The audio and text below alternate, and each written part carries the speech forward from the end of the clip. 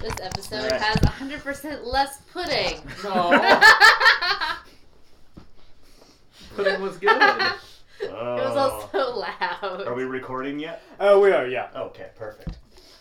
100% less Yay. pudding. 100% less pudding. Alright. Should I do the But intro? also 100%, well, no, 50% more beer. Yeah, yes. More beer, less pudding, more beer. I don't know. Yes. All right, yeah, do the thing, Allison. Thing. Do the thing.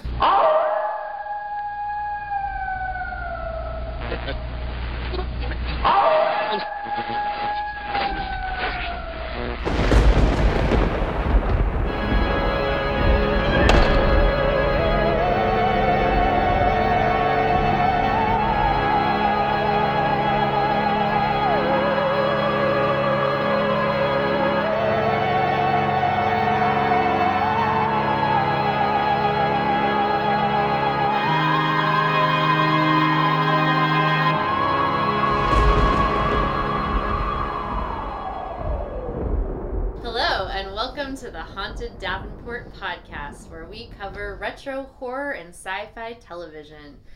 Tonight we are broadcasting from the Davenport in Portland, Oregon. I'm Allison, and with me are Drew, Chris, and Andy. Hello. Hi, everyone. Hey, that was out of order, I think. So we decided to bring you a holiday-themed episode. However you like to celebrate, a little horror can't hurt, right? It's a stressful month. A little bit of blood and screaming will help us get through it. So we decided to cover the story from the Vault of Horror comic from EC Comics. It was from I think it's issue number 24. It's known as An All Through the House, which was presented as a segment from the Tales from the Crypt movie that came out in 1972, and then later on the television show Tales from the Crypt in 1989 in their very first episode. So we watched... second episode. Well... Pilot, though. Second story of the Second first story. episode. Second I vignette. think. Vignette. There's some debate. Yes. None of us actually saw the first broadcast on HBO, so we're just going by what, Wikipedia and various articles are telling us. Before we get into the episode, though, I thought it would be good to talk a little bit about EC Comics and the Tales from the Crypt comics specifically, and a little bit of the background of that. We all just recently watched a little documentary about that. To get some background and some perspective, because this is the first time that we're covering a Tales from the Crypt episode, which we will be doing more in the future. Yeah. Did anybody, after watching the documentary, have some thoughts or reactions to that? I just thought it was cool just to see the background of everything and of course the impending controversy then that happened with how violent the comic was, but then how specific the notes that they got, I guess, from the Comics Authority to say, you can't do that, you can't do that. And essentially, government meddling is lame. Yes, yeah. They ruin everything. Government and committee meddling. Yeah. There was a committee that was also headed up by the judge. Once you get a committee in, that's... And I'm really mad at myself. I took notes during the documentary, but I left them at my desk before I came out here, so I do not have my documentary notes. I watched it twice in the last week, and I meant to take notes, and I never got around to it. No, it's the weirdest thing. When I was in school, I could not be bothered to take notes about anything, any of the classes I took, but now I'll sit down and I'll be as studious as heck about a documentary about comic books. Never took notes in school, still don't take notes. Yeah. Quite proud of my non-note-taking skills. I probably should have. Notes slow me down. I have to fiddle with things instead. Yeah, what was it? The American Association of Comics, or what was the authority that they formed? I think it was... Yeah, I don't remember exactly. The documentary was, I think, originally created as a supplement material to Tales from the Crypt box set DVD, and it's just basically titled A History of EC Comics / Tales from the Crypt. And if you Google that, you can find it on YouTube, although most of the uploads are pretty poor quality. Otherwise, if you have Tales from the Crypt on DVD, then that should be included as a bonus. I'm not sure for which season though. Yeah, it's very cool. They have a lot of people who are very close to the original people in EC Comics. They interview a couple of people like George Romero and oh boy, that guy Hill, who was one of the producers. Walter Hill, yeah. Yeah, and John Carpenter is also in it, and they also interview several of the artists and writers who were part of EC. They interview a lot of the people that actually did things for EC Comics, which is really cool, and then they interviewed a lot of people that made it famous that were inspired by the comics. Mm-hmm. And I love there was one quote by John Carpenter where he was talking about, I wish I knew the quote exactly, I guess I should have taken notes. Yeah. John Carpenter was saying how they said people were going to grow up to be, they're going to be delinquents and they're going to grow up to these horrible things, but he grew up to be a great filmmaker, so... So what do they know?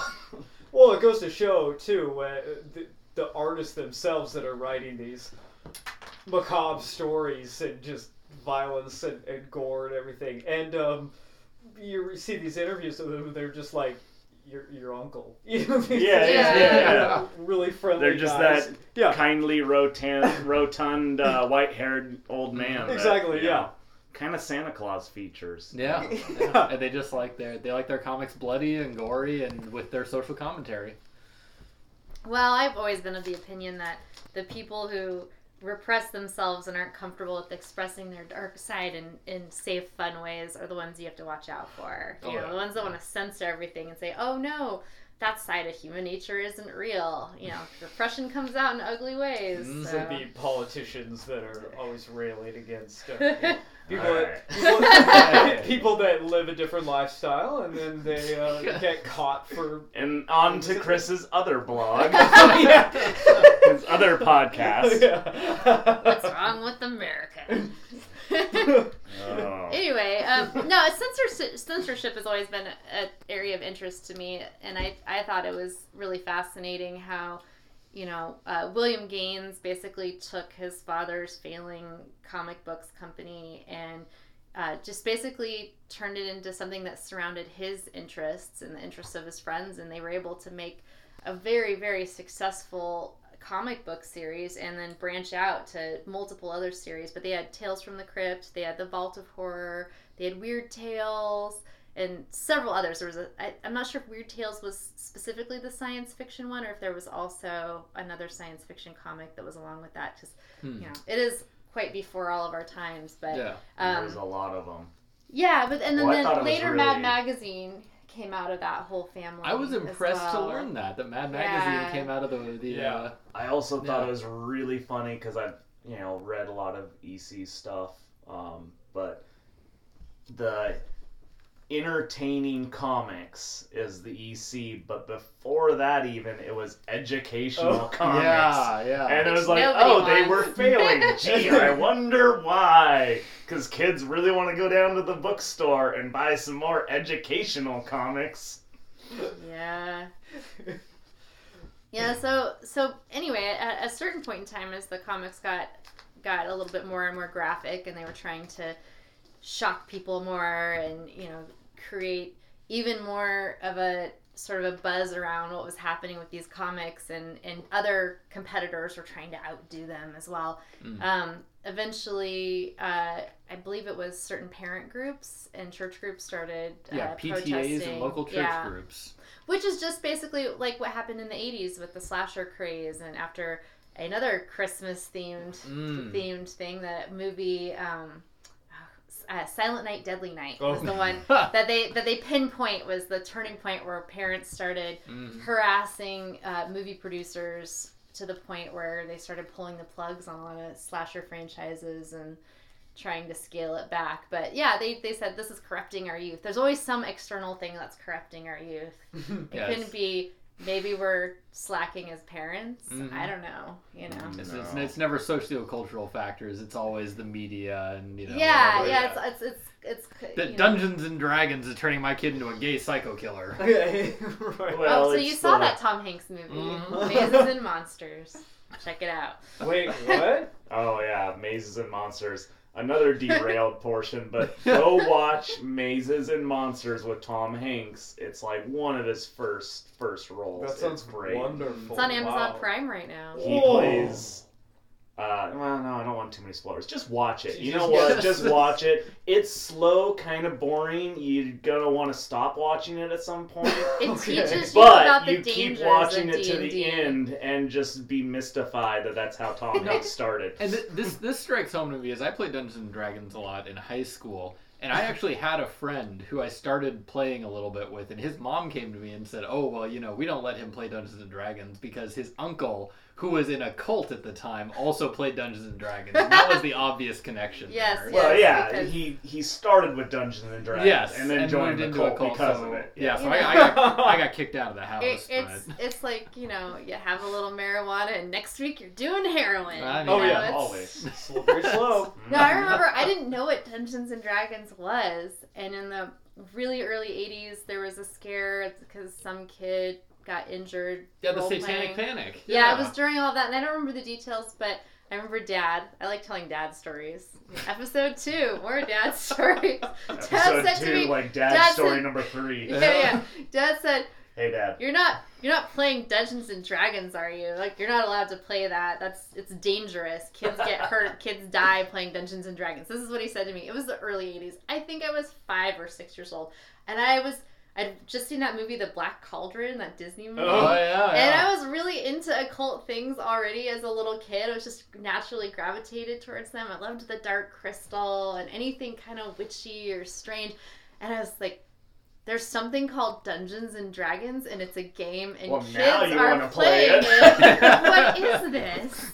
I gotta play that now. I was just like, my little antenna went up, like, must find out. This sounds amazing. I'm really wondering though if there's any precedent for that actually occurring. Where, like, because I imagine 99% of people playing Dungeons and Dragons in their basement were just kind of like, I'm gonna pick the lock. The thing that happened, I read about this, and I can't remember the exact details, but the guy had some problems and was involved in a cult outside of Dungeons and Dragons. And when they came back and investigated him after whatever had happened, he was either killed or murdered somebody or something like that happened. This is not your friend's uncle, right? No. This is the kid in the 80s that all the news reports are done about. But something happened, something violent happened with him, and they came and investigated him, and they found all these D&D books, and the books are full of non-Christian deities and magic and spells. Oh, so one guy does it, and they assume one guy kills himself, and they find a stack full of heavy metal records, and they go, exactly. The heavy metal records, that's why he killed himself. That had to have been Not because his parents had a problem with his heavy metal records and shunned him and told him he was a horrible person. Right, exactly, yeah. Well, like in the UK, they had the whole video nasties crackdown, and they were trying to blame a couple violent child deaths, like there was a incident involving 2 young boys hurting a toddler and killing him. It was a really awful story, but they tried to link that to Child's Play, one of the Child's Play movies, and then there was some other incident Chucky maybe that they tried to tie into Rambo, one of the Rambo films. Yeah, so but it's just that thing, Wait, was it Rambo First Blood, or was it one of the later ones? Because don't mess with Rambo First Blood. That is a solid movie. I do not remember. Solid movie. Anyway, so back to our topic at hand. So, this is happening in the 50s, which actually doesn't surprise me, just growing up as an 80s kid and, having the Satanic Panic. It doesn't surprise me that in the 50s there was a moral outrage So against I looked it comics. up. It's the Comics Code Authority, and it was formed in 1954. The CCA. Well, it was voluntary, kind of like, what was the... You could get the seal of approval. Well, there was the film, there was in the film industry, there was a code. Right. Because they talk about pre-code and after the code. Right. It was you can get MMPA. rated, or you can get not rated. Yeah, and if you're not rated, people aren't going to put it in their theaters. Right. If you didn't have the comics code, people weren't going to put it on their newsstands. Yeah. So basically, when the different people in the comic book industry gathered together and decided to create this association and self-adopt their own code, they self-censored heavily and started policing each other, and it ended up leading to EC, struggling financially because they couldn't do horror comics anymore. In fact, in this documentary, they talk about horror is a term that gets banned from comics for a while. Yeah. And it's not against the law per se. It's you will not get a seal of approval or distribution. Horror, crime. Horror, crime, terror, and weird. Can't use weird. Yeah. Sorry. Yeah, weird fiction like H.P. Lovecraft stuff. I was gonna say, it must be, weird kids. That's weird. where H.P. Lovecraft. I'm going mad because I don't understand. Yeah, my role in the universe is weird. Interesting that they would ban that. Yeah. Yeah. So it gives good background these stories meant a lot to a lot of people who later would go on and work in the film industry. So you end up getting great things like the horror anthology Creepshow, which is heavily influenced by that, and which they talk about in the documentary. They do, and basically George Romero and Stephen King both talked to each other one day and said, "Hey, did you love these comics? I did love those comics. Did you love those comics? I did too. Let's make a movie." And then they have the great transitions with the comic frames. Mm-hmm. Oh man, Creepshow. Another one, another side project. Go watch Creepshow if you've never seen it. It's amazing. So good. Adrienne Barbeau, Tom Savini, all that stuff. Stephen King himself acts in one. That's almost my favorite. And they made Creepshow 2, and Creepshow 2 kind of sucks. But the best part of Creepshow 2 is Stephen King again plays. I think my favorite Creepshow is watching Sam Malone, Ted Danson. Ted Danson in Creepshow is amazing. Is it Liam Neeson in that? Yeah. Not Liam Neeson. No, I'm blanking I on just his had name. it on the tip of my tongue. The Naked Gun Leslie guy. Nielsen. Leslie Nielsen. Yeah. Yeah, but I I always love to see Ted Danson in kind of an evil role, just because he's always so goody-goody kind of guy. But seeing Ted Danson as a jerk is always just nice to me. I don't know. I love to see people that are generally loved by the public playing a bad person makes me a little giddy. No, there's a couple TV movies with Andy Griffith. Where he's mean? Where he's bad. He's like a corrupt small town sheriff or something. And he's like, oh no, we're not gonna have this going on here. Should we cover it? So good. He's so good when he's bad, because you don't expect it. But, yeah, I liked seeing Leslie Nielsen be a villain in that. Anyway, go watch Creepshow if you enjoy horror comics and you enjoy things that are gloriously 80s and some campy Stephen King action. You definitely have to see that if you haven't already. So back on to what we actually are covering. we wanted to do a compare and contrast of two versions of this story, and All Through the House, which is a evil Santa story, and perfect for this time of year. I technically ended up doing 3 versions because then we pseudo read the original comic through a YouTube. We wouldn't call it a reenact. It's like a reading. No, play-by-play. It's a motion comic. Yeah, I would call it a motion or a kinetic comic where someone had fan dubbed in the dialogue. There we go. Mm-hmm. Talk to the young guy for all the technical terms here. So we did technically kind of do 3 versions of it. I'm glad we did that because I wondered if at any time during either of the other versions that we watched, I wondered if they ever copped any shots from the panels. Which they I didn't detect that, but I think at the same time there was more inventive. Yeah, not exactly shots, but definitely the entire layout of it was stolen from all the going down the stairs. Oh yes, they all featured the stairs. They all featured the windows, the creepiness there. And I'm trying to remember that shot of her on the stairs. The movie one didn't have any snow though. Well, let's explain what for people who are listening to this and they don't know that there's more than one version of this. I think a lot of people, if you're in, a 20 to 40 something age group, you're probably somewhat familiar with the Tales from the Crypt show and you may have actually seen this segment.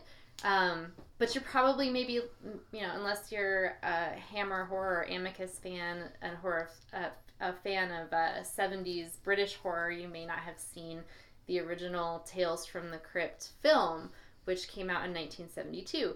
And it actually has the first filmed version of this story, and it's a horror anthology, and it's basically it has like a wraparound story where you have a bunch of characters and they're in this sort of cavernous place with this monk-like figure who is probably a stand-in for the Crypt Keeper, although the comics also had the Vault Keeper as well, and then the Old Witch. They had three sort of comic horror host type characters, which I think is great because they very much have a humor of a horror host. The Crypt Keeper, the Vault, was it the Vault Keeper? There's the Crypt Keeper, and the Old Witch, because there was three. Yeah. Yeah, well, and the Old Witch was a direct port from one of the radio shows that they referenced. Yeah. The original entertainment comics were influenced directly by the horror radio of the 20s and 30s, which apparently these people... Right. Everything's a remix, all the way down. That's another one for homework. Go Google Lights Out, and they got a bunch of them. It's on the internet. Internet Archive has a bunch of the episodes. Oh, cool. Yeah, so if you want to check that out. So anyway, we've got a 1972 version of this story, and it's the star of the story is Joan Collins. She is a woman who has just murdered her husband, and I believe it's like Christmas Eve or right around Christmas Eve. Christmas Eve. Yeah, because the little girl is waiting for Santa. That's right. I don't know why. It's a very Jones Colony role, I was just very distracted by the white 70s decor in the house. Oh my god, that house. I want to own 50% of the furniture that was in that house. Yeah. It was great. For those watching at home, or haven't seen it, it's a little bit like that Clockwork Orange kind of. It's not quite as it's not quite as futuristic as Clockwork Orange, but that same kind of style. Oh yeah, definitely. Definitely a lot of metallic, a lot of white fur. Yeah. A lot of the fur rug she tries to clean the blood out of. Straight metal piping for all the lights and everything. Mm-hmm. Everything's connected by a metal pipe somehow. Mid-century shag pad. I love that phone. The phone that's just kind of... it's not the princess phone. It's another one. Because the princess phone's that one that's kind of like a circle, right? Yes, that's right. Yeah.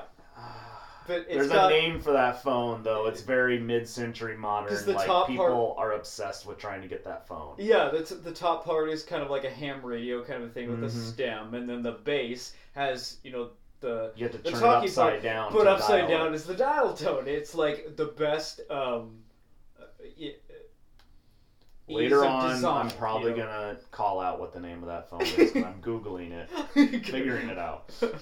Anyway, so good though. So just before we get too much further into this, we are gonna discuss it in depth, and spoiler warning for all through the house. If you've never read the comic or seen any of the versions, we're gonna talk about it in depth. It's fairly easy to go at least check out one of these versions. I think all of it is available in some form on YouTube.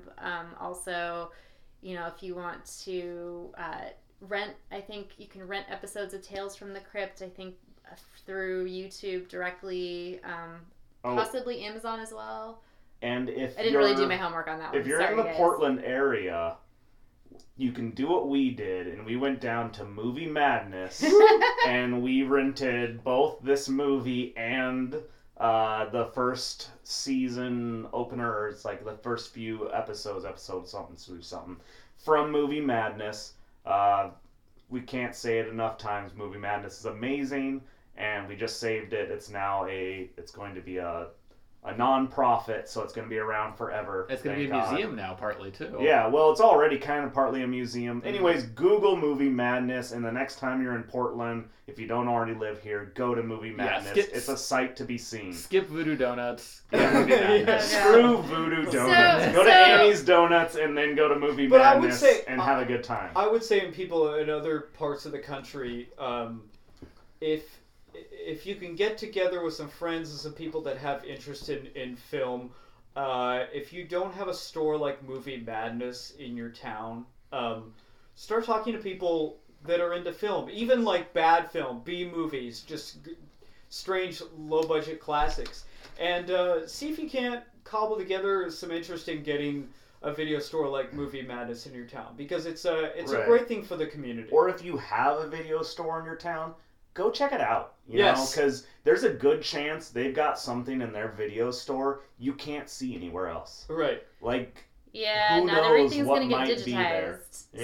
Yeah. So just to back up just real quick. So basically, you know, we're giantly patting ourselves on the back because we went and supported our local video store and rented both the Tales from the Crypt episode that has this and the Amicus production from 1972, which came as a double feature. You get the Tales from the Crypt movie and the Vault of Horror, 2 for the price of 1, which was awesome.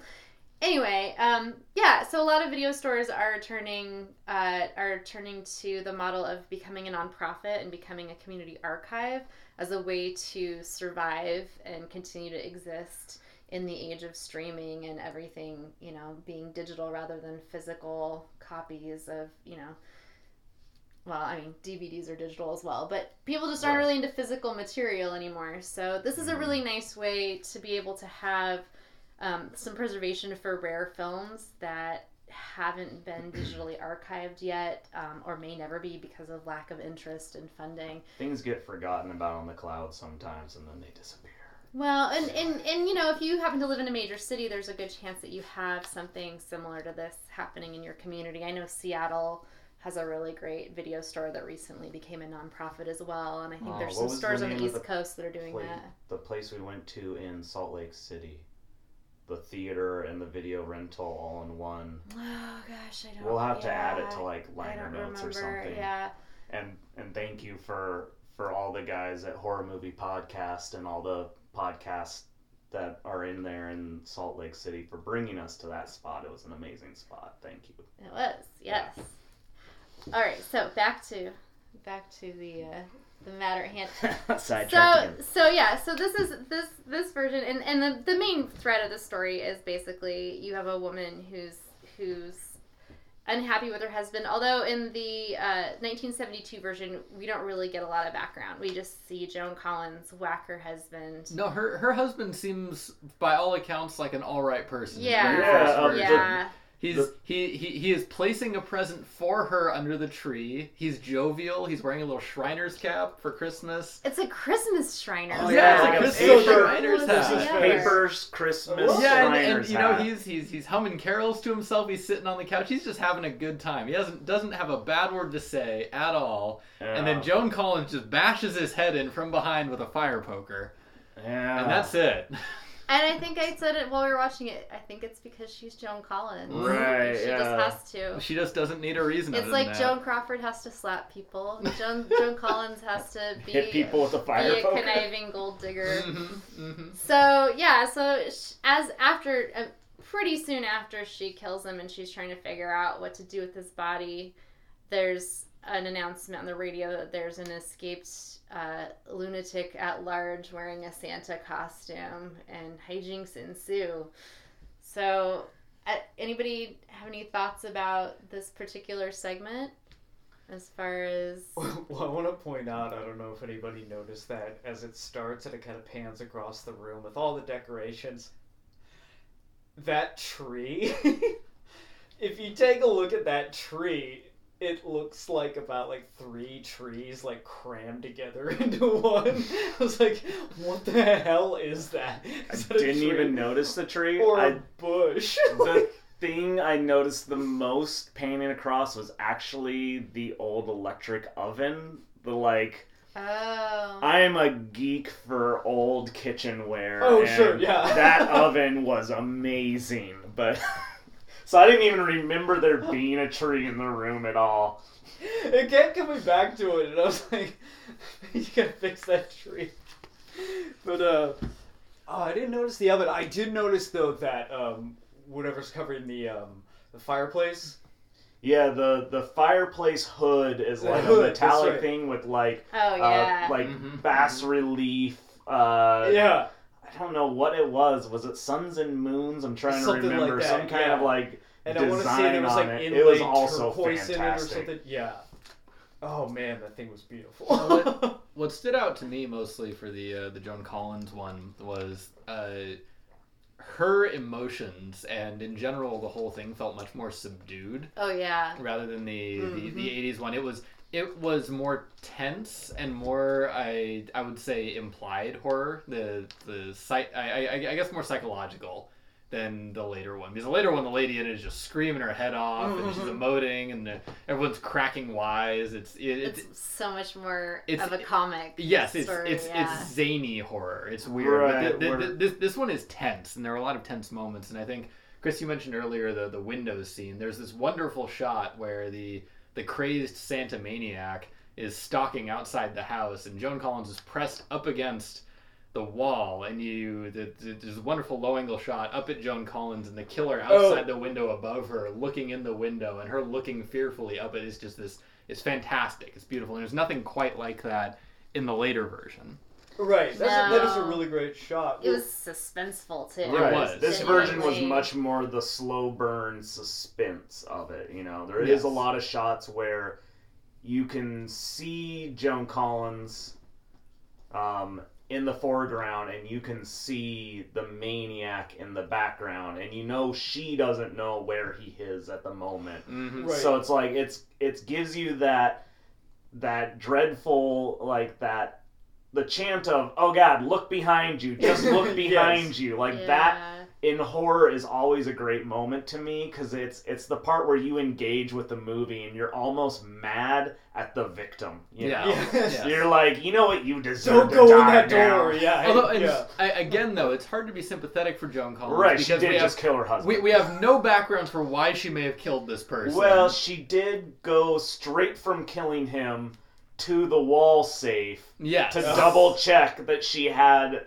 We're assuming on this one, we're assuming it's an insurance policy. Yes. We know later on. Life insurance of some kind. Yeah, it's a life insurance policy. But yeah, she goes straight to that vault, like, as if she didn't know it was there. Yes. I like the extra little, there were smaller little details in this one about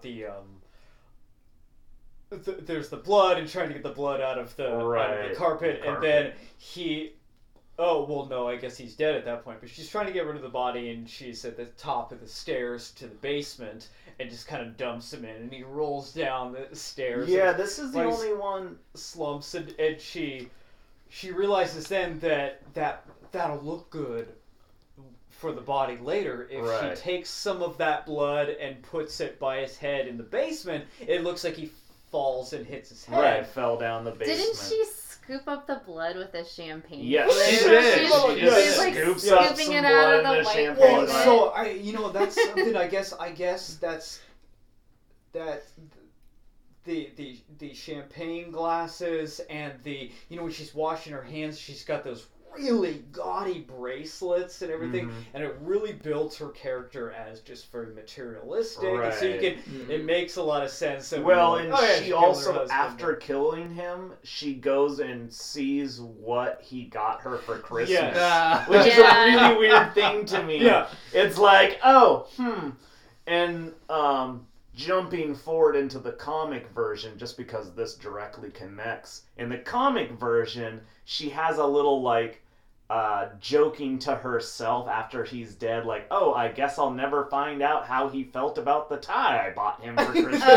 So in the comic, like, she's joking about him because she just wanted him dead, but in this version, she's so obsessed with herself and me, and what do I get, that she's going through the presents and going, oh, what did he get me, by the way? Mm-hmm.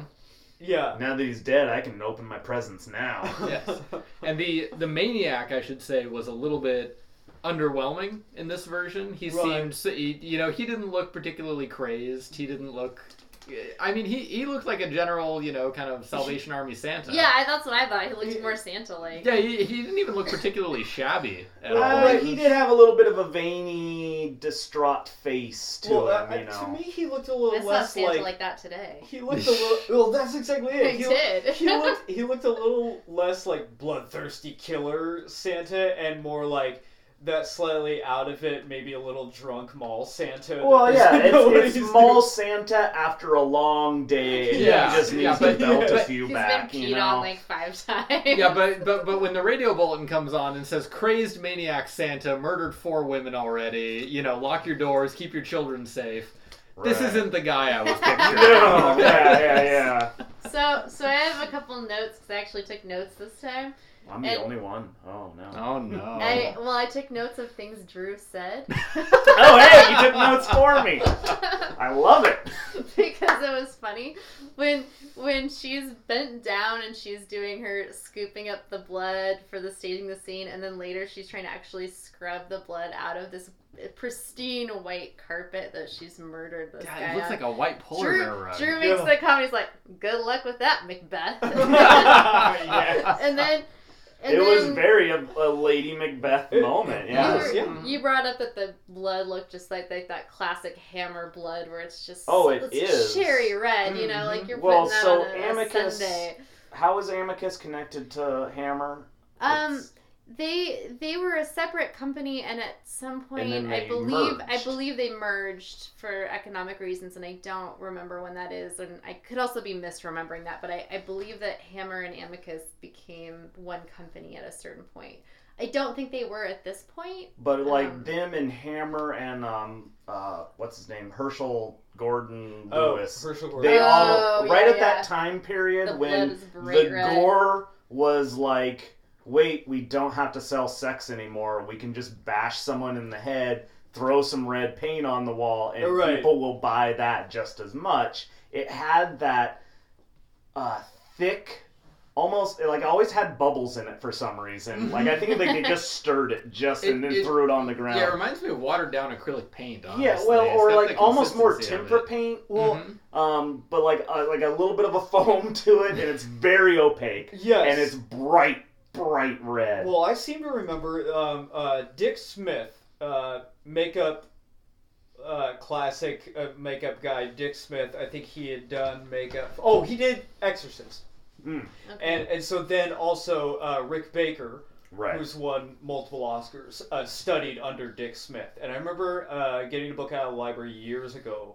It was an old book by Dick Smith about monster makeup, and his own recipe had, what do you call it? It was photo flood, which I guess is like a development fluid if you're developing in a dark room or something. So maybe that's a similar concoction that they used for that. Right. Because, sometimes they use chocolate syrup, sometimes they use carob syrup. Well, chocolate syrup in the black and white days was famous for it, and then, caro syrup with, red food coloring, and then a touch of milk. A lot of times people put in there, which gives it like that slightly opaque, because otherwise it just looks too glossy and clear. I'd spent way too much time trying to make fake blood in my totally. It's fair. And trying to make homemade squibs, which is dangerous. Yes, totally. But yeah, but that fake blood of that kind of time period, and I kind of wonder on some of them if it's also a lot to do with if some of them were probably filmed in Technicolor, and Technicolor just makes red pop so much. Oh, yeah. But yeah, it definitely was that blood, and she was trying to wash it out of a white, shaggy carpet, and there's no way that was coming out to where you're going to convince any cop. I was like, what kind of wine are you supposed to use to get that out? I was thinking, this was poorly planned. Yes. Related to this scene, I remember, I don't know why this stood out to me, but the scene where she's washing her hands, where you guys notice the bracelets, it stays, it focuses in on the sink, where she's washing her hands, and the blood's coming off, and then she pulls the drain out, and it's just draining, and you see the blood water circling down the drain, and it holds on that shot for a good 5 or 10 seconds. Yeah. And I didn't understand why it might have done that, but it stuck out to me. Like, oh, I guess what does this mean? I think it's a popular shot. Yeah. I still think that's kind of a Lady Macbeth thing. Yeah. Like, it just goes back to that Lady Macbeth trying to wash her hands clean. A lot of people love the blood in the sink. Yeah. Washing blood off, trying to get rid of evidence. Swirl. And it's always it's like blood on snow. Yeah. Blood on snow is gorgeous. Yeah. You know, people love it. It's beautiful in movies. Yeah, and I noticed, I think the contrast in that shot was really good because you had these wonderful white suds contrasted with this bloody water that she's washing her hands off. Which is why blood and snow is exactly, good. It's that white and red just right against each other. Okay. So I had a thing I wanted to bring up about this version real quick, if I could.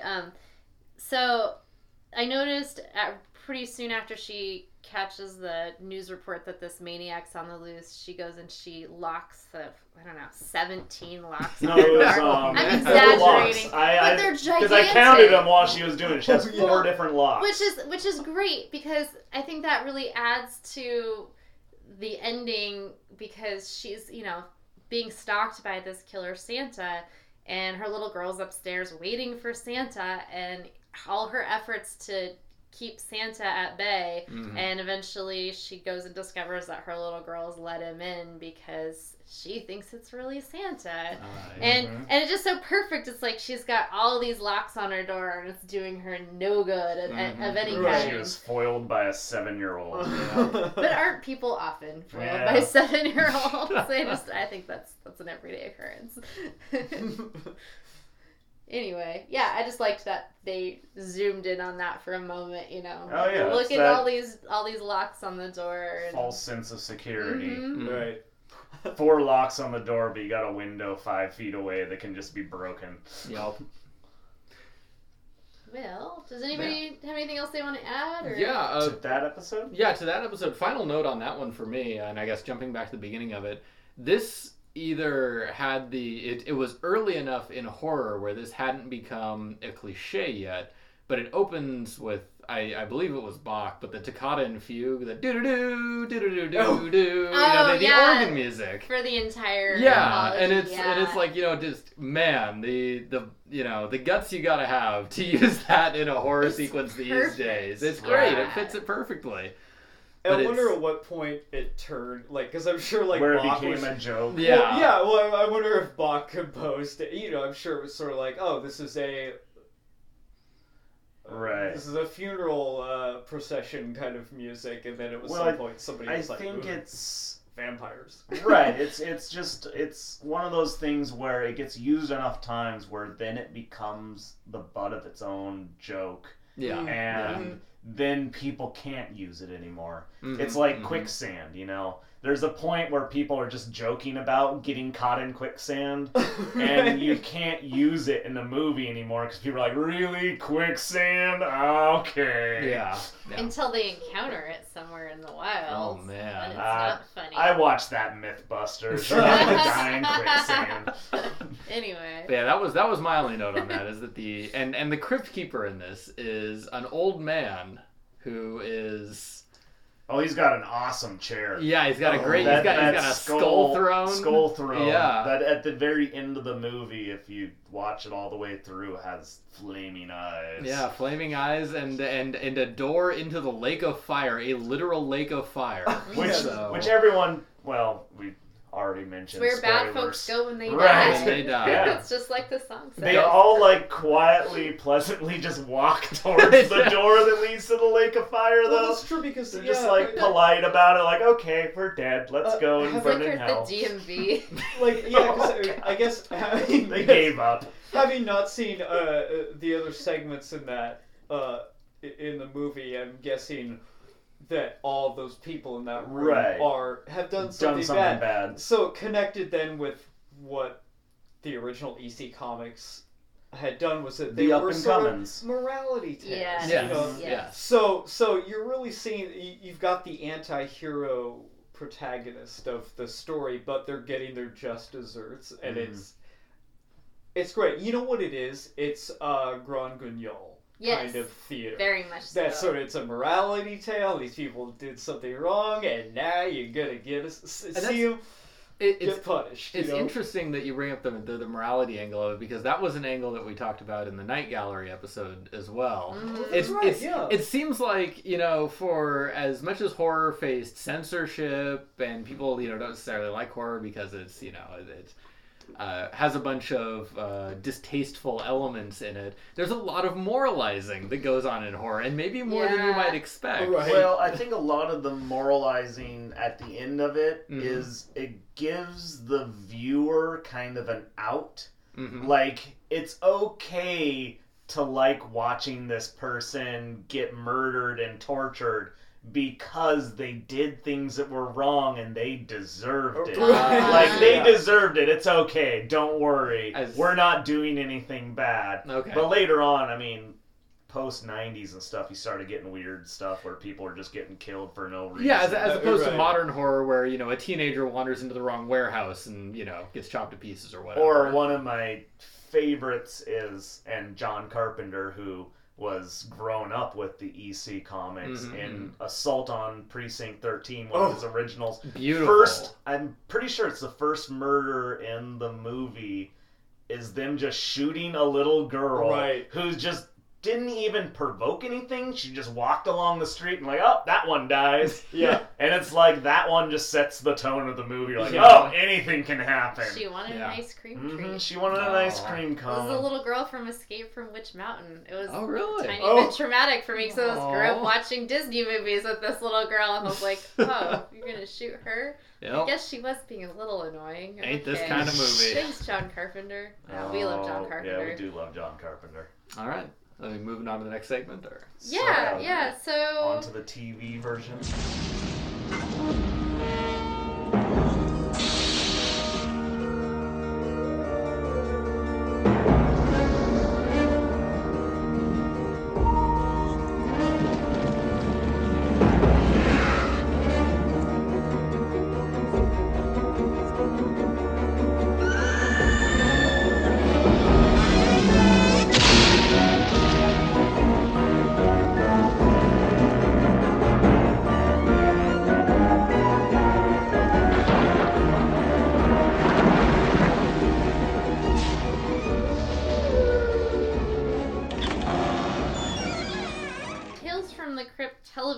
series first aired in 1989, and the first episode, we think, had 3 segments, and that this version of All Through the House was the second part of that.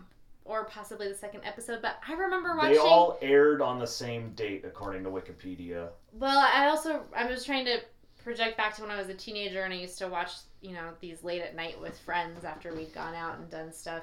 We would, be like 2 a.m, you gotta watch Tales from the Crypt late night in syndication on Fox, Yep. Anyway, so we would watch, and I always remember there was more than one story, if I'm remembering this correctly. I don't know, it was 1995, so it's been a while. But this particular version, it was directed by Robert Zemeckis, who was one of the creators of the TV series, and it was starring his wife, Mary Ellen Trainor, who some of you may know from The Goonies, or she had a small part in Romancing the Stone, for Romancing the Stone fans. I was looking at her and was thinking, where do I know her from? And then I was like, oh, she's the mom from The Goonies. No. People's moms who are out there fans of Romancing the Stone. She's a really interesting contrast to Joan Collins, because she's, got this curly blonde hair, and she's doing a lot of really expressive movements with her face, reacting to situations where Joan Collins was, looking terrified in parts, but she definitely was much more subdued and toned down in her performance. No, and this woman was making witty remarks to herself and had banter and... Right. Well, also in this version, though, they kind of gave you a reason to kill the husband. Yeah, what do you have? They made him a jerk. Mm-hmm. And then later on, she calls, we're assuming, a boyfriend. Her lover, her lover. Who had some quite kind of the somebody answering machine message. The Vic monster. Oh, yeah. And leave your measurements at the beep. Yeah, leave your name, number, and your measurements. I'm probably out partying. Yeah. This is a guy you want to share your dead husband's estate with. Yeah. Right? Yeah. he's trustworthy. So they give you a little more background in this one, which I really liked. Mm-hmm. It was a little more filled out. It was also quite a bit more gore, I would say. Yeah, yes. Definitely. Because there was, in the first one, it was the poker just whacked him upside the head. This one, the poker had a little hooky guy on it, and it went straight in the forehead. And then they do that great, the bit where then she's trying to, her daughter's like, Mommy, what's going on? And she's trying to pull the poker out of his dislodge forehead, it. and he keeps pulling his head back. And they had really good practical effects where, in the beginning, it's really seamlessly too, where he's making his comments and she's standing behind him with a poker, and then he bends down out of shot, and then he comes back into shot, so he bends down and they bring, I'm assuming, a dummy head, because I don't think he took a poker to the forehead. They bring a dummy head back up just enough where you can see the head, and she whacks that. So it's all really one shot take. Really great practical effects. Right. And this one had a lot of the horror comedy in it as well. There was a shot later where she's trying to bury an axe into his forehead, and she takes 3 swings. There's one just to the left, and one just to the right, and then one just right in the Goldilocks, right in the spot. Yeah, that's definitely some Zemeckis charm right there. Very good. Yeah. Well, and even the killer Santa, he's creepier and more demented, but at the same time he's more cartoonish looking. Yes. He's very exaggerated facial features and makeup. Straight off a comic book page. He looks a little intoxicated. Yes. Well, he's got the missing usual missing teeth. Yeah. Like it's very much straight out of the comic. Although, well, when we looked at the comic, it doesn't really show his face him very much. But it's very much that close up, like and that's ghoul face. And that's another contrast. There's much less suspense in this. She confronts the killer Santa within the first 5 minutes of this segment. They come to physical blows with each other before the final encounter, and she actually beats him in the first one. She knocks him out cold in the snow for a little while. Yeah. And we should say that she in the second version is not very quick on the draw. We were accusing her of not planning this murder terribly well, because there's a murdered husband. She's hesitant to call the police because she's being stalked by a psycho killer outside. And we're all screaming at her, just blame the murder on the psycho killer. Right. Yeah. Nobody's going to think twice about that. Which she does come around to the realization of that. She takes her sweet time getting there. They didn't do that in the other version. Not at all. But we never thought of it in the other version because the body wasn't outside. Oh, no. I think she does. Right. She does in the Joan Collins version. There's a brief moment where she's about to call the police, and then she tries to make it look like an accident. Right. She tried to make it look like he fell down the stairs. That's true. Yeah. No. In this one, there's very clearly, you've got a killer on the loose, but he's out cold in your front lawn. You've got a body in your house that you can pin on him. All because in this one, it's the only one where she kind of had an already planned idea of how to get rid of the body, and so she was already dragging him out. I think she was going to dump him in a well. In the well, yeah. Which she was going to dump him down a well. That's a great temporary solution. But in the winter time, but in the summertime, that's going to be a problem. You're never going to get to use that well again. No, but it's the 80s. You had indoor plumbing. It's all good. But yeah, so since he's already outside where the Santa is, it just connect the dots and just leave him out there and call the police and be like, Santa got him. Yeah. The deranged Santa, I want to point out, also played by Larry Drake, who you will know from the terrible movie Dr. Giggles. If you remember that movie from the early 90s, he was the deranged doctor. He played a mentally challenged I don't know if he was a brother of somebody on the show, but it was the series L.A. Law. And I think he won an Emmy for that portrayal because he's just very good at it. And he was also the mob boss in Darkman. But he's a great actor, so it was cool to see him in this one, too. And this one, the little girl was a little more obnoxious. Yeah.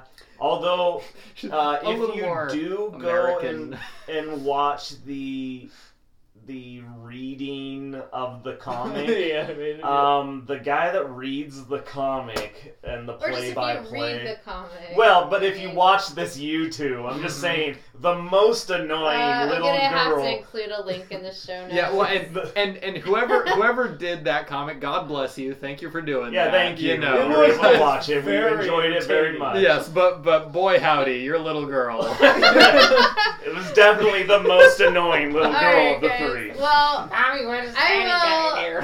I will include a link when we post this, and I post show notes on our Haunted Davenport site on Podbean. I will link to that so people can see that for themselves. Share if you don't want to read the comic yourself, you can have this guy read it for you.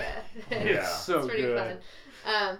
But yeah, I mean, that was one thing. I thought the little girl in the Amicus production was pretty cute and really sweet and innocent looking, and then the little girl in the '89 version just was really obnoxious, like just the tone of voice, and she's like, "Mommy, I want to see him." I'm like, no, you don't. Yeah, kind of bratty in this one. I'll give you Santa Claus. Boy. And then at the end, she's like, "Look, I let Santa Claus in." Like, you dumb shit. Of course she did. Of course she did. What I didn't understand is at the end there, why did she break down the mom? Why did she break down and scream? You've already beaten this guy in a fist fight once, you know. Just go for round 2. Well, she did leave her axe outside. Yeah, he had the axe at that point. But she had the high ground, you know? True. You know what? I would say that's... Well, she had the high ground also in that one. She had the gun. I totally forgot about the whole scene with the gun. Why didn't she take the gun? At that point, she could have run back up the stairs. There was a whole scene that we totally forgot about somehow. That she almost had a gun in her grasp for quite a while. All she had to do was run back upstairs. This time, the door's already open. You could have grabbed yourself a high chair and stood it in front and reached that gun and shot Santa away. And this scene, by the way, is only in the '89 Tales of the Crypt. It's not in the comic, and it's not in the earlier movie version. They added a lot in this version. Yeah. The movie version was a little closer to the comic as far as, you know, she's always inside and it's a little more suspenseful. I thought the comic, as far as him reading it, was really suspenseful. Like, there was a lot of drawn out with the radio was a lot longer, and there's a lot of her inner dialogue, and she kept going back and forth on what to do, and like really conveyed her confusion of the moment, that high pressure situation that she just couldn't handle. Well, like the comic was really good at the suspense comic, she starts boarding up the windows and everything, and so then she boards up the windows. Then she's got to take care of the body. Then then she remembers the killer outside. And all the time she keeps remembering she's got to hide that body because her daughter's gonna come down and see the body. What if she sees Daddy? Yeah, you know? Yeah. Well, it seemed though like there was a little bit more of a similar tone as far as the humor with the '89 version to the comic. But as far as, you know, some of what happens, it seemed, well, except for though the Amicus version doesn't really give you as much background, and the background's actually in the comic story about there's an insurance policy and there's a plot and she's actually planned this. You just see it happen in the Amicus version and nothing is really kind of explained. Implies it more. Yeah. But it's also a faster, it's a shorter, I believe. I think it's a 12-minute segment. Yeah, 12 versus pretty 20, quick. I think. Yeah. And so they had to cram a lot in there, and they had to for 20-minute, They had to do a lot of showing rather than telling, and so, you know, that's where it was the safe with she looks at the paper, you just kind of assume that she's checking on the will, and, you know, definitely you just gotta hopefully assume, I guess, that the guy's a jerk because she had to kill him for a reason. I want to point out too, like, it's consistent in all three of these kind of portrayals, is that how deeply does that daughter sleep with all the commotion that goes on? Yeah, doors banging, screaming. There was so much screaming. In the comic book, she's nailing boards to hammering and all sorts of stuff. Yeah, and also, man, how traumatized is she gonna be? You know, in the comic it says that the father figure who gets murdered in the beginning is a stepfather, but so her dad's out of the picture, her stepfather gets murdered, her mom gets murdered by evil Santa, maniac Santa, right? Who it's stated does not attack children, so she's alive at the end of this. I believe it was only in the comic that they made a point of letting everyone know that he doesn't attack men or children. Yes. Only men if he's provoked. And he's mainly just out there killing women. Yes.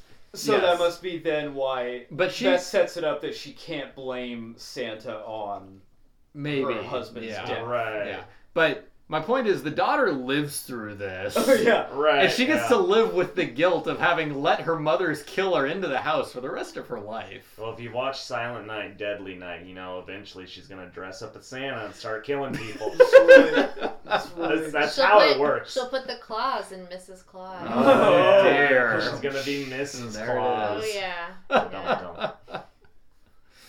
Oh, boy. Yes. The TV version, one thing I also gave it points against, and it's not its fault, it's just the era it came out in, but it doesn't have as great of furnishing or decor. It's got that 80s, like late 80s, early 90s, just boring, drab.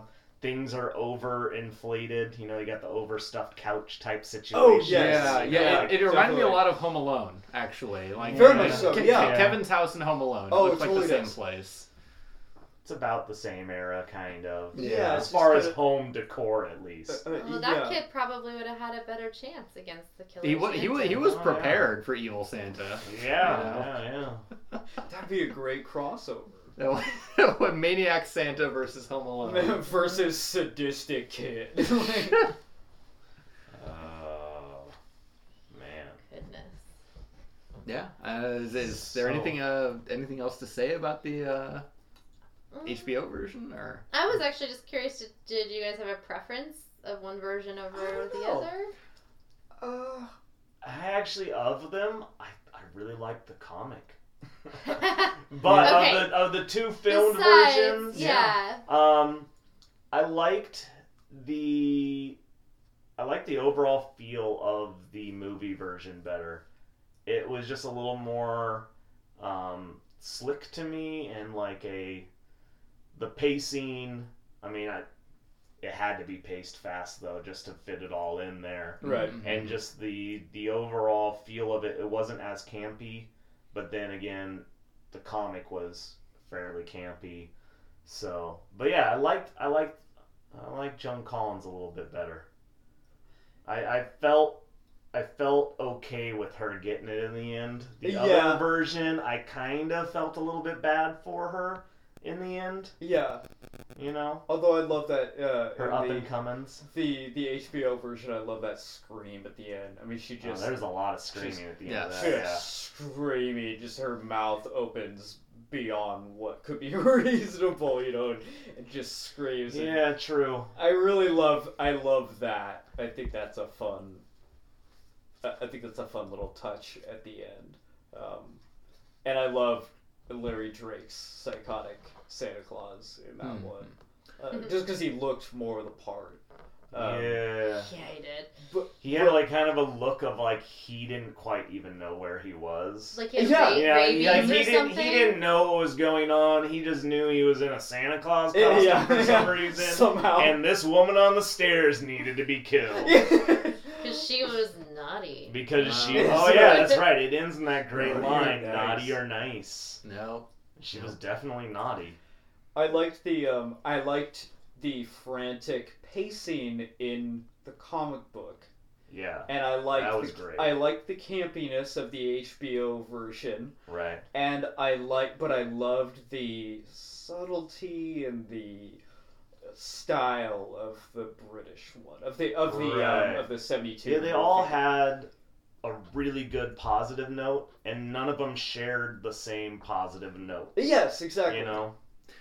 They all figured a different direction for it. Yes, and that was my main point, is that I don't think I could pick a favorite of the two versions because they're so different.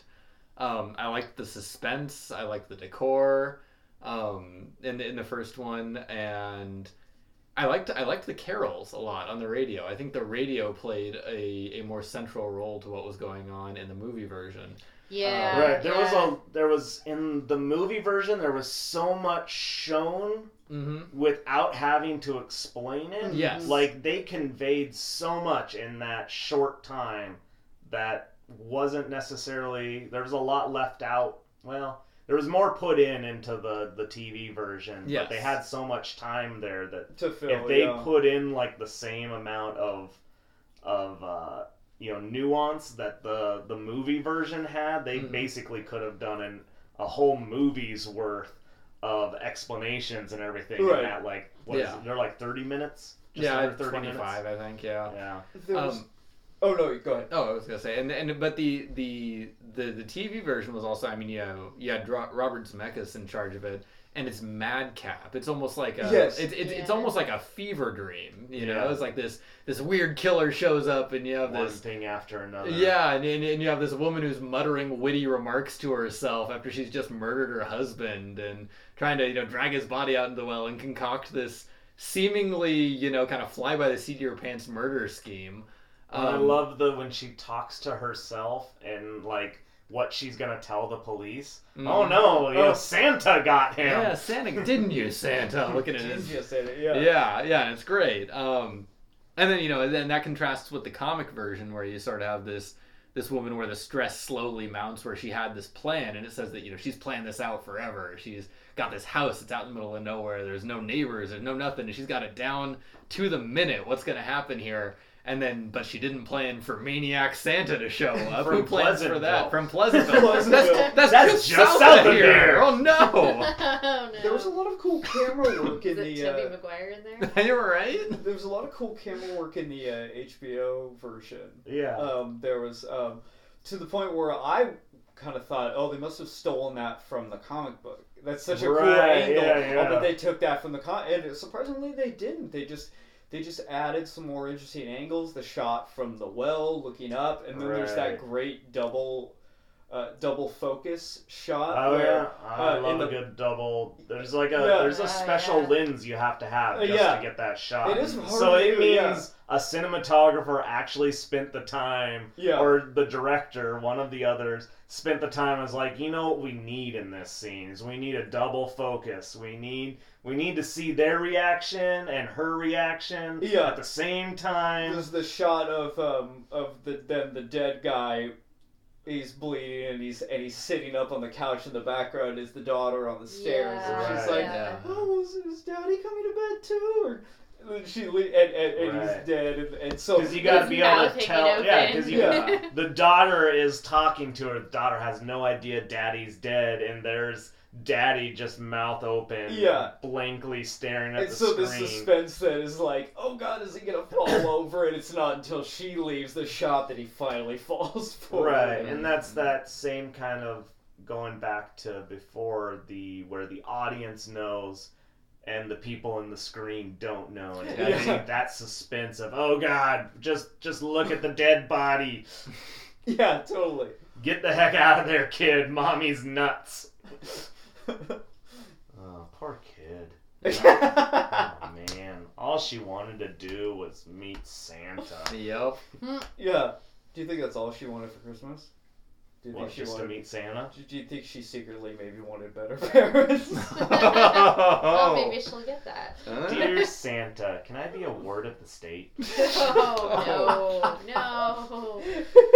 Oh no. I really like both. I think that the 1972 version works better as a straightforward horror story. I thought it was a lot creepier. I liked the slow builds, the shots where she's hiding by the window and he's looking in. I thought were genuinely disturbing. Oh yeah. And I thought what I really appreciated about the '89 television version is that it really felt like a live comic to me. I thought they did a really good job of capturing, even if it wasn't beat by beat from the original story, I felt like it had the feel and the essence of what that comic was. And I think that's what you're going for when you do an adaptation of something. Mm-hmm. So I couldn't really not recommend either one. You know, right. I think people who enjoy 70s slower burn horror are gonna appreciate the film version more, maybe. But you know, and people who like a faster pace and love, you know, late 80s things and have that kind of nostalgia are going to probably appreciate the Tales from the Crypt television version a little bit better. If you like a little more comedy with your horror, you know, go for the TV version. And then, you know, for the rest of us who like both, watch both. Watch both. Definitely it watch both. Very interesting to watch them side by side. I always like doing that, you know, seeing different creators' takes on different source materials. And then we got to see the source material as well. Also, I'd like to just, you know, give some love to the television series Crypt Keeper, because he's just the coolest. Just wonderful. He shows up at the beginning of this segment with a creepy rubber Santa mask over his face. It's more horrifying than the Crypt. It's so disturbing. But then, you know, and that's the funny thing is actually in the comic, I believe it's the Vault Keeper is the one telling the story, but he's also dressed in a Santa costume at the beginning and tears off the mask at the end, and so actually that part was right on point. And but the Crypt Keeper, you know, was always, I think, most people's favorite part, his little segments, and he's this great animatronic horror host. Grand tradition of horror hosts. It's like if Jim Henson or Sesame Street got really, really dark, and that would be the Crypt Keeper right there. It's like someone who's, he's obviously having a good time, but he's okay with murder and mayhem and all the good stuff. He loves it. Yeah. That's his favorite. It's wonderful. They didn't mention him. There's that great horror host documentary called American Scary, which if you're interested in learning more about the history of horror hosts, or, you know, you're a fan of Vampira or Elvira or, you know, Zachary, the cool ghoul. He just passed away last year. Anyway, there's so many great people that were part of this tradition and still are, but they did not mention the Crypt Keeper. And I understand that, you know, there's not an actor on screen, but there's a person giving this creature a voice, and there's a puppeteer, and it's a masterful puppet. He's great. He's just high quality, you know, and I think if you're going to give a nod to the MST3K crew, how could you not talk about the Crypt of them Keeper? He was an icon. Yeah, that's at the end in the credits. There's a Crypt Keeper puppeteers, and there's like 6 guys working. So it's a complex puppet. For all those people to work together to make, because he's not just a hands and mouth puppet like a Muppet would be with Google eyes. He's got movable eyes. He's got movable lips. He's got the jaw moves. I'm trying to remember. Does his eyebrows and ears move? I feel like he has expression of eyebrows and ears as well. Yeah. And then he's of course got his hands. Basically, the only thing that doesn't move is like from the torso down. He's just a puppet there. He does blame that on rigor mortis. Yep. There you go. Yep. To set in. He does have the Muppet walk, where he kind of does that little. Yes. Yeah. He lurches forward. He lurches forward. He hops, kind of. Yeah. The Muppet. Yeah. No, but he was honestly, you know, we were talking about it when we were watching it, but he was at the time, you know, it was like him and Elvira. They were the Grand Masters of Halloween at that time, and you know, and Elvira's still, you know, still the queen of Halloween, and you know, I have an ex. She shall always be. I have an ex-girlfriend that just, I think, recently got a Crypt Keeper tattooed on her leg, because it's timeless. It's just so good. He's the Crypt Keeper, and he has all that. He does the one-liners. Just you know, he carries the tradition. He has the bad puns and props and things. The only thing that might disqualify him as a horror host in the sense of that movie was doing horror host is the fact that the Tales of the Crypt aren't movies he's watching that were already made. Those were made for the Tales of the Crypt. He's more of, you know, the host of the show. Oh, I gotcha. As opposed to horror hosts are always, they are trying to give you entertainment during a bad movie or a movie in general. But I would argue that he deserves a mention anyway because he is hosting horror, and the horror is sourced from comics that were, from the 50s. Right. And some of those comics inspired people who made B-movie horror that ended up being hosted by other horror hosts. Right. So I feel like a lot of horror hosts were influenced by EC Comics. Yeah. He's an undead Rod Serling. Essentially, he is. Yeah. This week we're gonna tell. Yeah, yeah, and and then also he's carrying on the tradition of those comics, which had hosts. Right. They had horror hosts. And then later, I think I don't know the exact date of when Eerie and Creepy came out as comics. I believe it was later, like a 70s kind of version. It was, different people doing it, but something I've always enjoyed reading. I like checking out the archives from the library and reading through a bunch of those. And they had, Uncle Creepy, and they had, their own little version of that. Cousin Eerie? I don't remember what Eerie was. I don't remember, yeah. But, and then there was the Vampira comics, which were kind of in that vein Vampira was also doing the horror hosting. And she would do the horror hosting, and she'd always also have that kind of little punchline, one-liner at the end. Are we talking about Vampire with the really, skimpy red? Oh, yeah.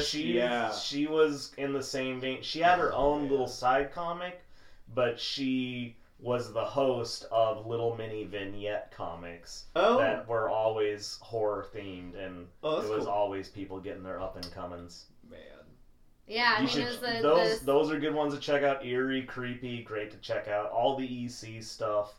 Well, and EC was before all of that, so they really were the inspiration. EC was the originator of horror comics. There was a horror comic, I cannot remember what it was. I think it was only short-lived, and I only had one issue of it, and it was so good. All the stories were so good. There was a story about a guy that he was a medical doctor, and he had one of those, split...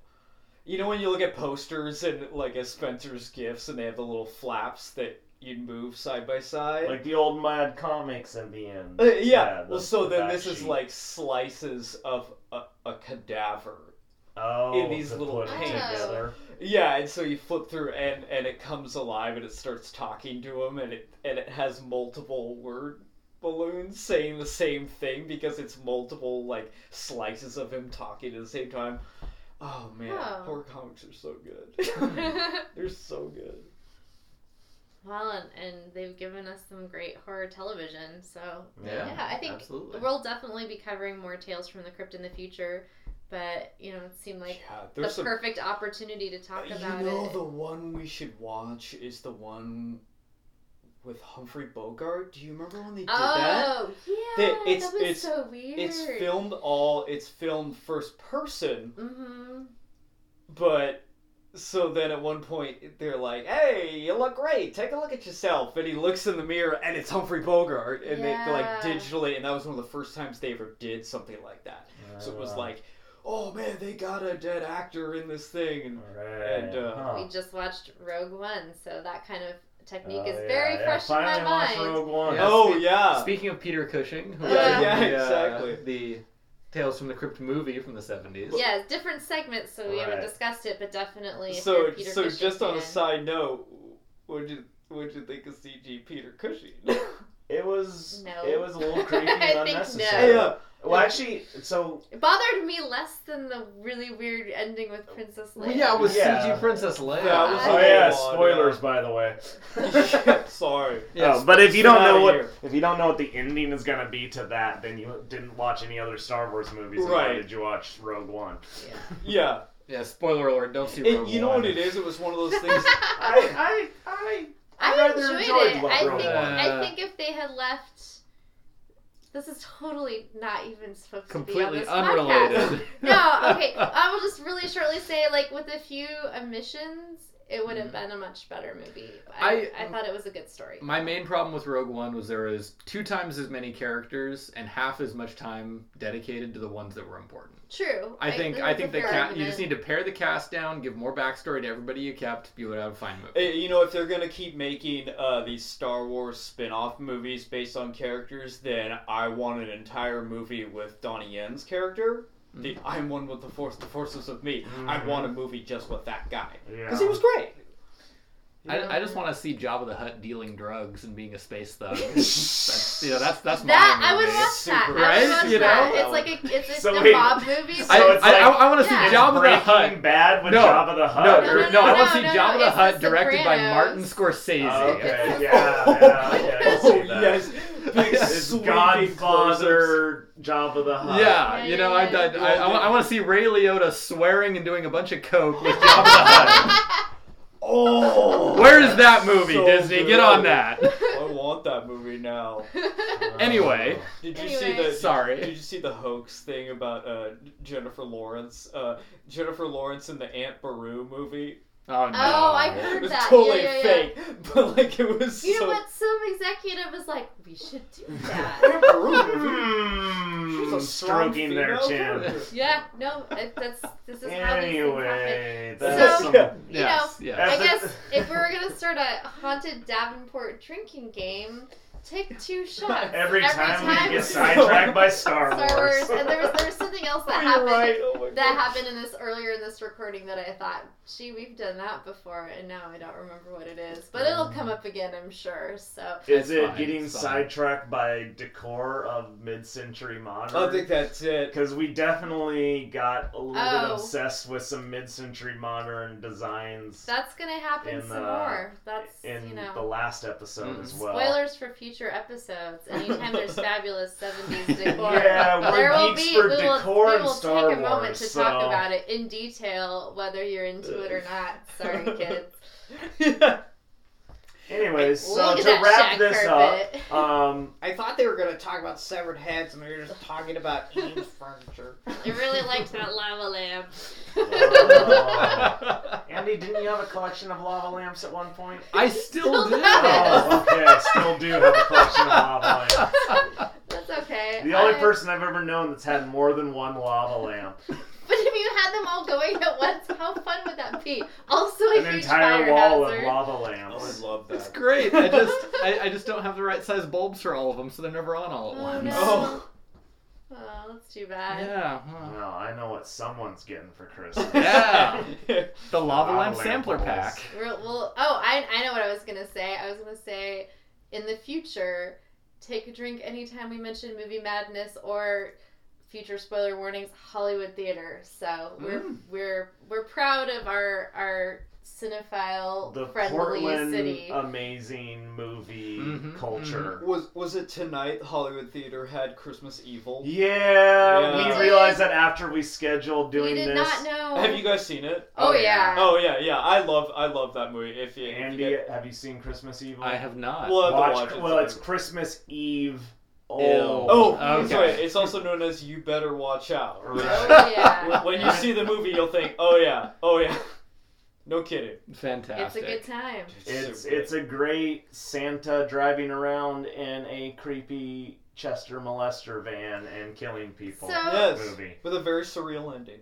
Oh, I love the ending. One of my favorite Christmas horror. Well, no, it is my favorite. If you go to the Christmas horror genre, best ending of all Christmas horror. There's a lot of Christmas horror out there. Yeah. And that is the best ending to Alright. me. It really is.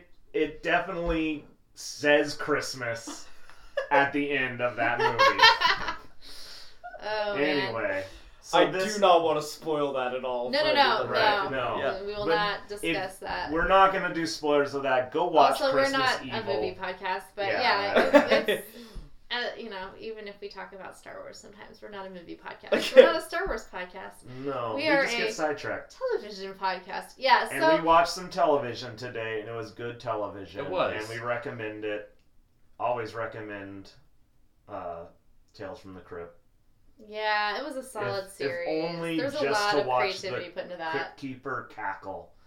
Yeah. His cackle, one of the greatest things. I IMDb'd in the middle of it and found out that he does the voice for Buster Bunny on Tiny Toons as well, Man. which was a little weird thing because then I started just thinking of Buster Bunny with a little bit of a lisp.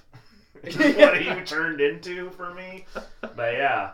Oh, quick quick thing about the intro to Tales from the Crypt. Andy, you were saying that it looks exactly like the opening of the Resident Evil game? Not the opening, but the first stage and the ground floor of Resident Evil 1, the mansion struck me as being very similar. And small caveat to this, it's been more than a decade since I've played any Resident Evil games, but the ground floor interior mansion looks, to my memory, almost exactly like the interior, the ground floor of the Crypt Keeper's mansion before you go down into the basement. So where they come in and then there's like terrible voice acting. The guy's like, "Man, what a mansion!" Yes, that is exactly it. All right. Yes. So if anyone has some information on that little note, if you have any insider info on what inspired Shinji Mikami and the Spencer Mansion layout in Resident Evil 1, the first one or the remake, whatever your call, let us know about that. All right. Well, I think I'm going to try and post some images from the comic and both versions and a link to the read aloud version of All Through the House for listeners to check out, and that'll be on our podcast site at the Haunted Davenport at Podbean. So we should have that, and then I think other than that, probably that's going to be it for as far as details and notes this time. Maybe a link to Movie Madness, just so people know. Yeah. In case you're listening to this and you live in Portland and somehow you've never been to Movie Madness, or you visit, this is becoming a tourist destination, I hear. Yeah. And you are... I wouldn't know. I'm not a tourist. If you are visiting Portland as a tourist, it definitely is not something to disappoint as a tourist stop. Even if you're just there to look at the movies. I mean, obviously, if you're visiting on a few days and you're staying in a motel, it's a little hard to rent a VCR and rent a tape all at the same time. They got VHS there, and yes, we do own a VCR, so we can watch them. And just stop in just to see it and look at all the movie memorabilia. They got a lot of cool stuff in there. They got the ear from Blue Velvet. Mm-hmm. They've got the head they used to blow up what's his name's head in Pulp Fiction. Oh, in the backseat of the car. Oh, yeah. What's his name? Marvin. Marvin, yeah. They blow up head. Marvin's head in the back. There's they some got Fight Club soap. Riff Randall's costume from Rock and Roll High School. They got all kinds of cool stuff. There's some set miniatures. From Ghostbusters and Blade Runner. There's apparently there's a miniature that was in both Ghostbusters and Blade Runner. Oh. Yeah. Well, there was that crossover thing, right? Oh, yeah, I remember that. Yeah. Wait, can we make that a crossover? There's Hollywood's execs drooling someplace. Oh, yeah. Yeah. If they could do that with 21 Jump Street and Men in Black. Someday on this podcast, I'll have to tell people about my Rocky X Terminator X crossover. Anyways. Yeah, okay, anyway. Or not. Investors. If you ever meet me, ask me about my awesome movie idea. Yeah. Okay. Do we got anything else for today? No. I just wanted to wish everybody out there a merry and mischievous holiday, however you choose to celebrate it. We hope it's enjoyable on behalf of all of us here at the Haunted Davenport. And we hope you will join us in January, where we will be covering, I believe we're going to cover something that I'm a big fan of, and I'm now just announcing this to everyone, so it could. Everyone has surprised looks on their face. I right now currently on Shudder. They have the BBC production of Ghostwatch from 1992, which was it was basically the War of the Worlds for 90s BBC productions. Oh, wonderful. And it's great. It has been hard to find for a long time, but Shudder has it. If you're listening to this, go watch it before, I'm going to say mid-January. I don't know exactly when we'll record and release our episode, but you can do a free trial of Shudder through Amazon, or I think directly through their website. And it's only like $5 a month or something. right? If you get it, if it's an add-on through Amazon Prime, it's $5. I don't know how much it is if you're just going through their website and doing a standalone subscription. But you can also just do it as a free trial and binge watch as many movies as you can, and it is currently on there. And it's great. It's creepy. It's a little piece of BBC history, and it scared the pants off a lot of people. So we're gonna watch it here and give a review and maybe talk a little bit about some of the reactions back in 1992, because they did not air it again for a very long time. So well, there was death involved because of it too. Well, it was they were blamed for a death. So that'll be a fun, spooky discussion for next time on the Haunted Davenport. And thanks for listening, and we hope you'll join us. And a Happy New Year. Yes, that too.